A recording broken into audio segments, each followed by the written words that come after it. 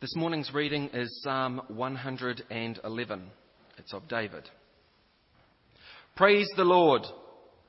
I will extol the Lord with all my heart, in the council of the upright and in the assembly. Great are the works of the Lord. They are pondered by all who delight in them.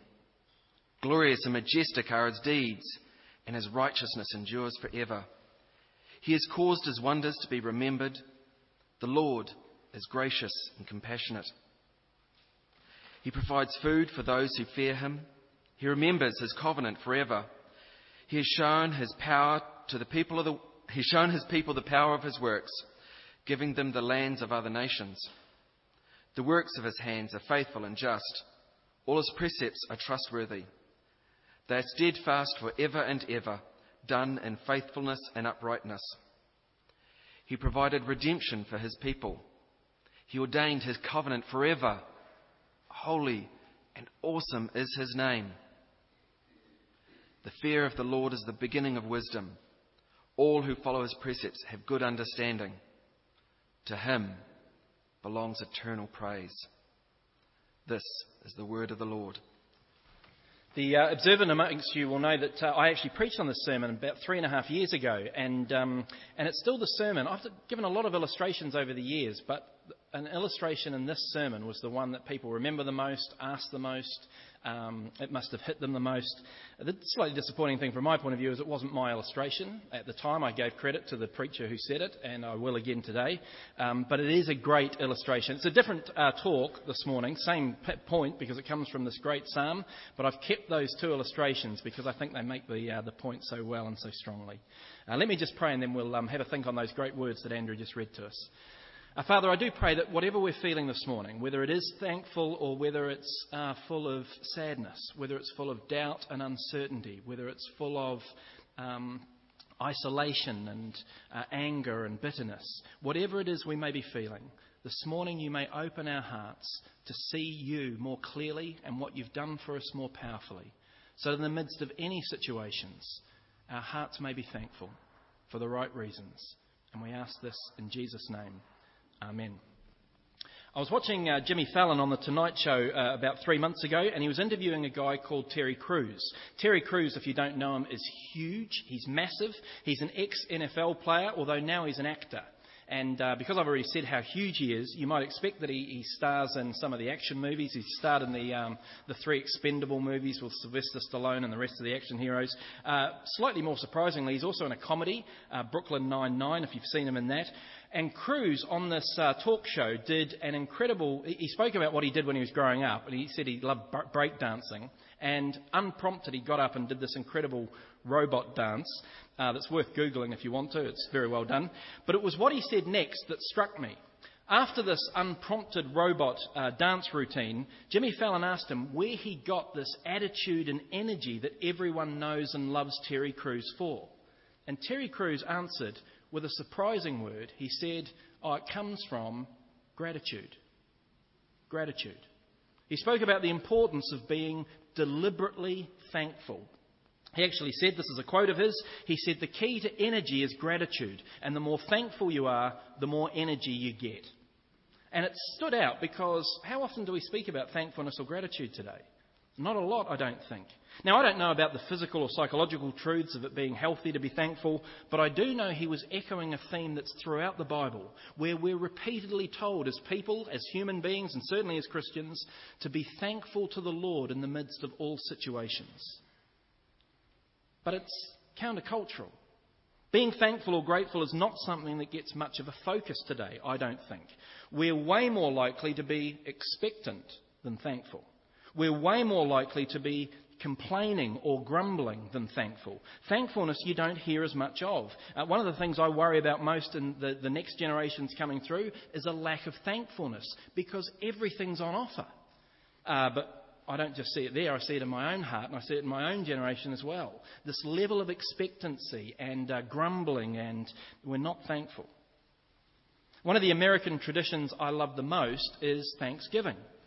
And actually, when I preached on this psalm 3.5 years ago, that's how I began the sermon, with a long quote. It meant that I hardly had to write any sermon, it was so long. A long quote by Abraham Lincoln in 1863. And if you know the American history, you'll know that the different states used to have Thanksgiving days, but in 1863, Abraham Lincoln brought them all together. He standardised it into one Thanksgiving holiday for the whole country. And if you ever get a chance to read what he wrote, it's incredible. This is a politician. This is someone who was ruling that country. And he spoke of people being prone to forget where our blessings have come from. And he urged the country to give thanks to their Heavenly Father. It sprang out of a recognition that it's right and proper to recognise and give thanks and praise to the Lord for blessings. And that's a good reminder, because it reminds us that we're not just answerable to ourselves. It reminds us that we're not just alone, or the things that happen in life are not just random results of impersonal evolution, that there's therefore someone we should thank. They're incredible words by Abraham Lincoln. And again, I'm not saying them today, but you should have a read of them. And the wonderful thing for Christians is we know who to thank. It's a sadness in this world when good things happen and you don't know who to tell. You don't know who to say thank you to. We know as Christians, it's a great privilege to be able to know that all good things come from the hand of our Heavenly Father. I think the Thanksgiving for America is good, because every year they deliberately, intentionally make sure they're giving thanks. And so I ask you this morning, how's your thanksgiving and praise to God? Because those two things are linked in. When you're grateful, you praise God. When you're not grateful, it's hard to praise God. Do you thank and praise God regularly? Is it a normal, natural part of your daily lives, or is it really just for an hour on a Sunday when we meet together here? I think the reality for many of us is we can get very blasé about thanks and praise to God. Either because the difficulties of life kind of choke it out of us, that's a reality, or because we simply take things for granted, or a combination of both.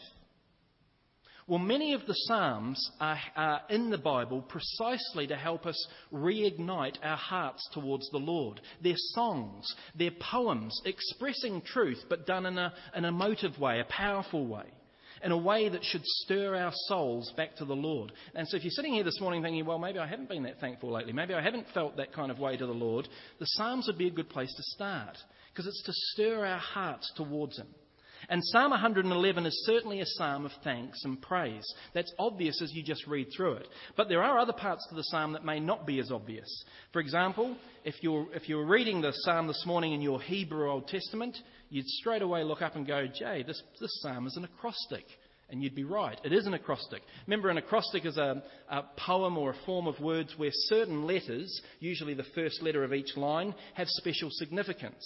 This psalm does. In Psalm 111, there's 10 verses. Each verse has got 2 lines, except the last 2 verses, which has got 3 lines, which makes 22 lines. And each line starts with the next letter of the alphabet. What's the point of that? I don't know. It's a song. It's art. It doesn't need a point. It's just to stir the soul. It probably it does have a point. It's probably saying A to Z, or whatever the Hebrew, Alpha to Omega. Everything is to be thanks and praise before the Lord.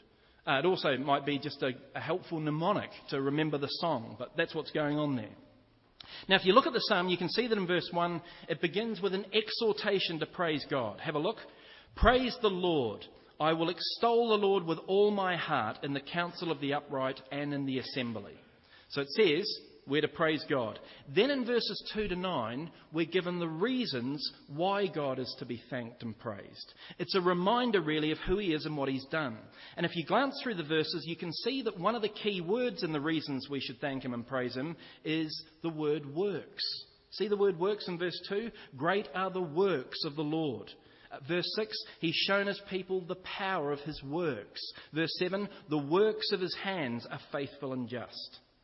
So the psalm starts off saying praise and give thanks. Then it gives the reasons why. Then the psalm finishes with a call to fear the Lord and praise Him, verse 10. The fear of the Lord is the beginning of wisdom. All who follow His precepts have good understanding.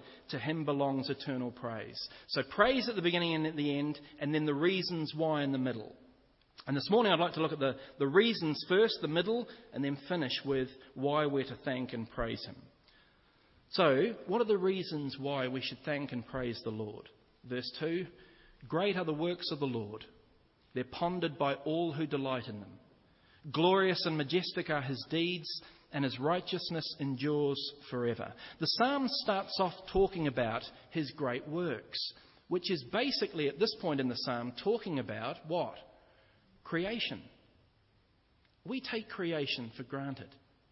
We just sang a song a few moments ago, Indescribable, which I've got to admit I've never particularly liked. I don't like a lot of Christian songs, I should acknowledge that. In fact, it's a bit of a joke. When we have planning meetings, it becomes a joke that they say, "Do you like that one, Jay?" No. I don't like a lot of Christian songs, which is why I don't choose the Christian music. But I've never particularly liked it. But there's wonderful truths in that Indescribable, and it fits in really well with the truth that we should be amazed by what God's done within creation. How quickly and easily we forget. We take the creation around us and that we're part of for granted. And this is where the illustrations that I spoke of before come in. When I preached on this 3.5 years ago, I asked people to think about the sun, which keeps our planet alive. How big is the sun? And I asked people, how many planet Earths would fit inside the sun if you could put them in? 1.3 million planet Earths would fit inside the sun. That's incredible. God created the sun by speaking. It happened. But that's the size of it. Last week at Christmas, we remembered birth with the birth of Jesus Christ. We can forget how incredible birth is, pregnancy and the creation of life. Think about it. Every pregnant woman's got life starting inside them, fingernails being formed in the belly. A heart, which will probably beat over 1 billion times, being made. But more than just chemicals and organs, that life will have a conscience and morals and a spirit. It's staggering what goes on. This creation is incredible. And when we forget that, we do a disservice to the Lord. This is the illustration which everyone remembers. And it's from John Piper, who's an American preacher, and it's about rain. And the reason John Piper looked into rain was he was preaching from Job chapter 5, where it talks about rain being one of the great unsearchable things of God that God does on earth. And John Piper went, "Really? Rain? I'm not sure it's that great or unsearchable." And then Piper goes on to write this. This is a long quote, but think about it. In Job's mind, rain really is one of the great unsearchable wonders that God does. So when I read this a few weeks ago, I resolved not to treat it as meaningless pop musical lyrics. I decided to have a conversation with myself about this and work out what it meant. Is rain a great and unsearchable wonder wrought by God? Picture yourself as a farmer in the Near East, far from any lake or stream. A few wells keep the family and animals supplied with water. But if the crops are to grow and the family is to be fed from month to month, water has to come on the fields from another source. From where? Well, the sky. The sky? Water will come out of the clear blue sky? Well, not exactly. Water will have to be carried in the sky from the Mediterranean Sea over several hundred miles and then be poured out from the sky onto the fields. Carried? How do you carry water like that? How much does it weigh? Well, if 1 inch of rain falls on 1 square mile of farmland during the night, that would be 27,878,400 cubic feet of water, which is 206,300,160 gallons of water, or over 1 billion pounds of water. Well, that's heavy. How does it get up in the sky and stay up there if it's so heavy? Well, it gets up there by evaporation. Really? That's a nice word, but what does it mean? Well, it means that the water sort of stops being water for a moment so that it can go up, not down. Okay. Well, then how does it get back down? Well, that's not evaporation, that's condensation. What's condensation? Condensation is when the water starts becoming water again by gathering around little dust particles between 0.00001 and 0.0001 centimetres wide. Wow. What about the salt? Salt? Yes, the Mediterranean Sea's salt water. That would kill the crops. What about the salt? Well, the salt has to be taken out. Righto, so the sky picks up 1 billion pounds of water from the sea, takes out the salt, carries it for 300 miles and then dumps it on the farm. No, it can't dump it. What? Well, if it dumped 1 billion pounds of water on the farm, the wheat would be crushed. So the sky dribbles the 1 billion pounds of water down in little drops, and they have to be big enough to fall for 1 mile without evaporating and small enough to not crush the wheat stalks. Well, how do all these microscopic specks of water then weigh 1 billion pounds, get heavy enough to fall? Well, that's called coalescence. What's coalescence? It means the specks of water start bumping into each other and join up and get bigger. And when they're big enough, they fall. Just like that? No, not just like that. Because they just bounce off each other instead of joining up if there was no electric field present. What? We need an electric field present? Never mind. Take my word for it. And then John Piper writes, I think instead I'll just take Job's word for it. I still don't see why drops ever get to the ground, because if they start falling as soon as they're heavier than air, they'd be too small to not evaporate on the way down. But if they wait to come down, what holds them up till they're big enough to not evaporate? Yes, I'm sure there's a name for that too. But I'm satisfied now, he says, that by any name, this is a great and unsearchable thing that God has done. I think I should be thankful, lots more thankful than I am. That's rain. We haven't begun with anything else except rain. This world and everything in it is incredible. And it's one giant sign pointing to the Creator behind it. A Creator who's a mathematician and a designer beyond anything we can imagine. This creation screams out the glory and greatness of the Creator standing behind it. Do you really think this is a fluke or accident? That's absurd. And the one behind it deserves to be praised and thanked. Do we praise Him and thank Him for even things like rain, or do we just take everything for granted? But it's not even just the kind of incredible notion of creation that the psalm gives for us to praise God. It's also His redemption, His salvation. It uses the word redemption here. Redemption just means saving by paying a price. But you can see this in verse 4. It talks about He has caused His wonders to be remembered. Remember that word wonder? The Lord is gracious and compassionate. And then in verse 9 it carries on. He provided redemption for His people. He ordained His covenant forever. What the psalm is saying here is it's not just creation that we should give thanks to God for, it's Him saving us. In verse 4, that word wonders is the same word used for the 10 plagues done in Egypt to save the Israelites from being slaves. And you see His language about covenant and redemption. He's talking about God rescuing His people. And the Israelites would have read and sung those words thinking about how great it was that God rescued them from the Egyptians. We, of course, read them in the light of Jesus, where our salvation comes from. And that means these words take on even more meaning.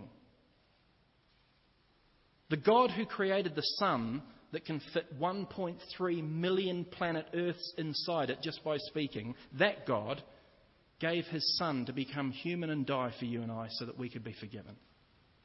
The Lord who holds everything in His hand, not even a sparrow falls apart from His will, and He knows the number of hairs on your head, that God in Jesus went to the cross for you. The God who controls the rain and brings life in Jesus went through betrayal and pain and death and forsakenness for you. How can we not praise and thank Him? Shame on us when we are reluctant, or it slips our mind, or we get so caught up in our stuff that God's almost an afterthought. This creating, redeeming, saving God. And this is, of course, why we should fear Him. Notice it's quite odd at the end. It kind of says we should fear Him in verse 10. Why fear of this God is the beginning of wisdom. People shy away from this language of the Old Testament now, but it's not just Old Testament, it's New Testament as well. We don't like using the language of fear with God today. Sounds scary or gives the impression that there's a bad relationship. No. Fear in this sense is totally appropriate when you recognise the level of power and authority and glory. That is frightening when you see that power. You see that a lot in the Gospels with the Lord Jesus. I say this at the Christianity Explored groups a lot.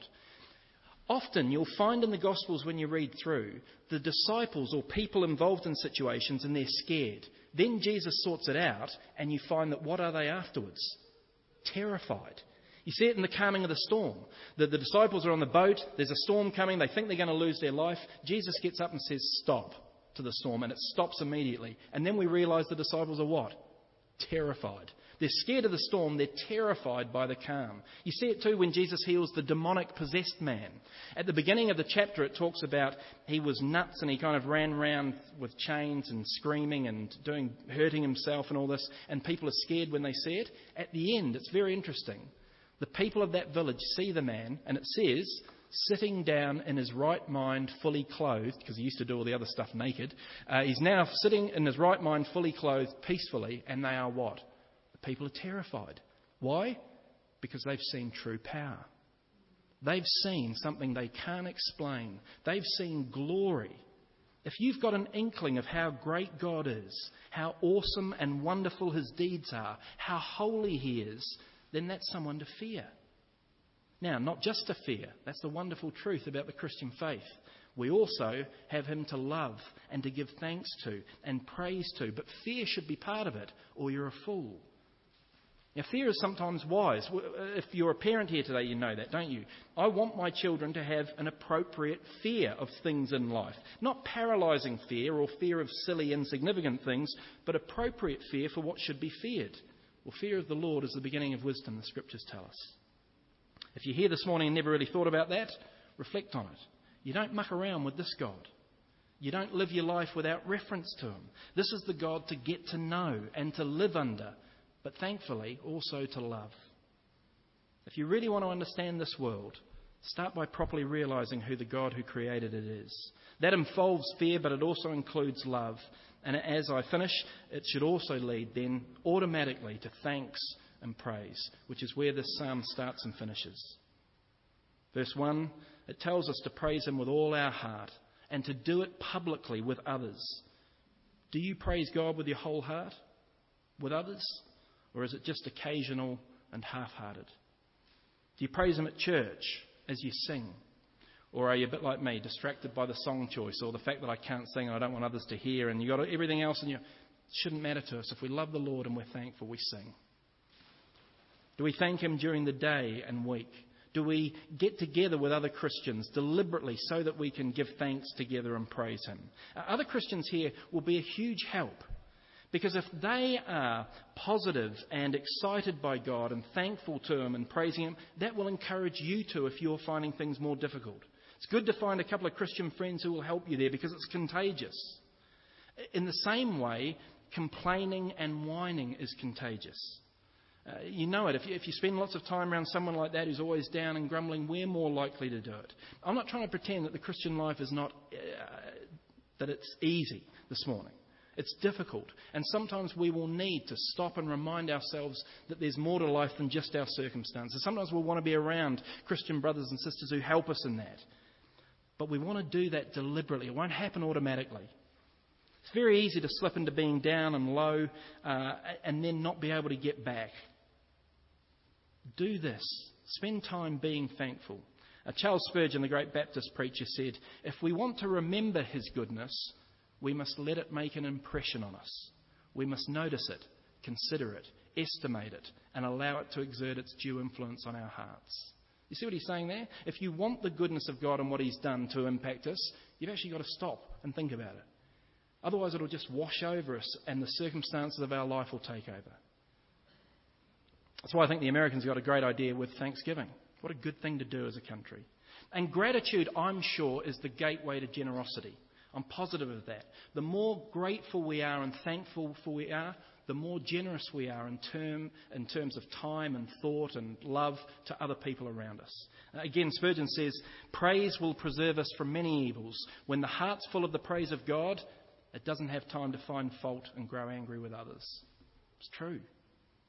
I want to encourage you and I and us as a church to start this new year off determined to be more thankful, to create a culture of gratitude to the Lord, to do it regularly, deliberately, like the Americans with Thanksgiving. What a wonderful thing to do. For some of us, that might mean writing things down. For some of us, it might mean saying things out loud. For some of us, it might mean sharing it with others.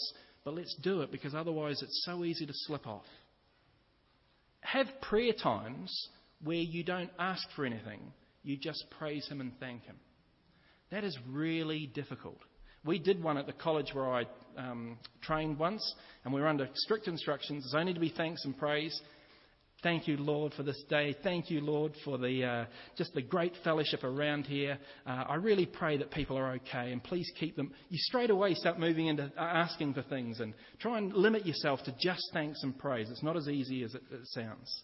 We changed, I think it was as a result of preaching this, in the Bean family we changed grace a few years ago, so that when whoever says grace and give thanks for the food and for those hands that have prepared it, also have to give thanks for one other thing. And we just brought that in as a way of trying to put this into practice. And sometimes we're absolutely rubbish at it.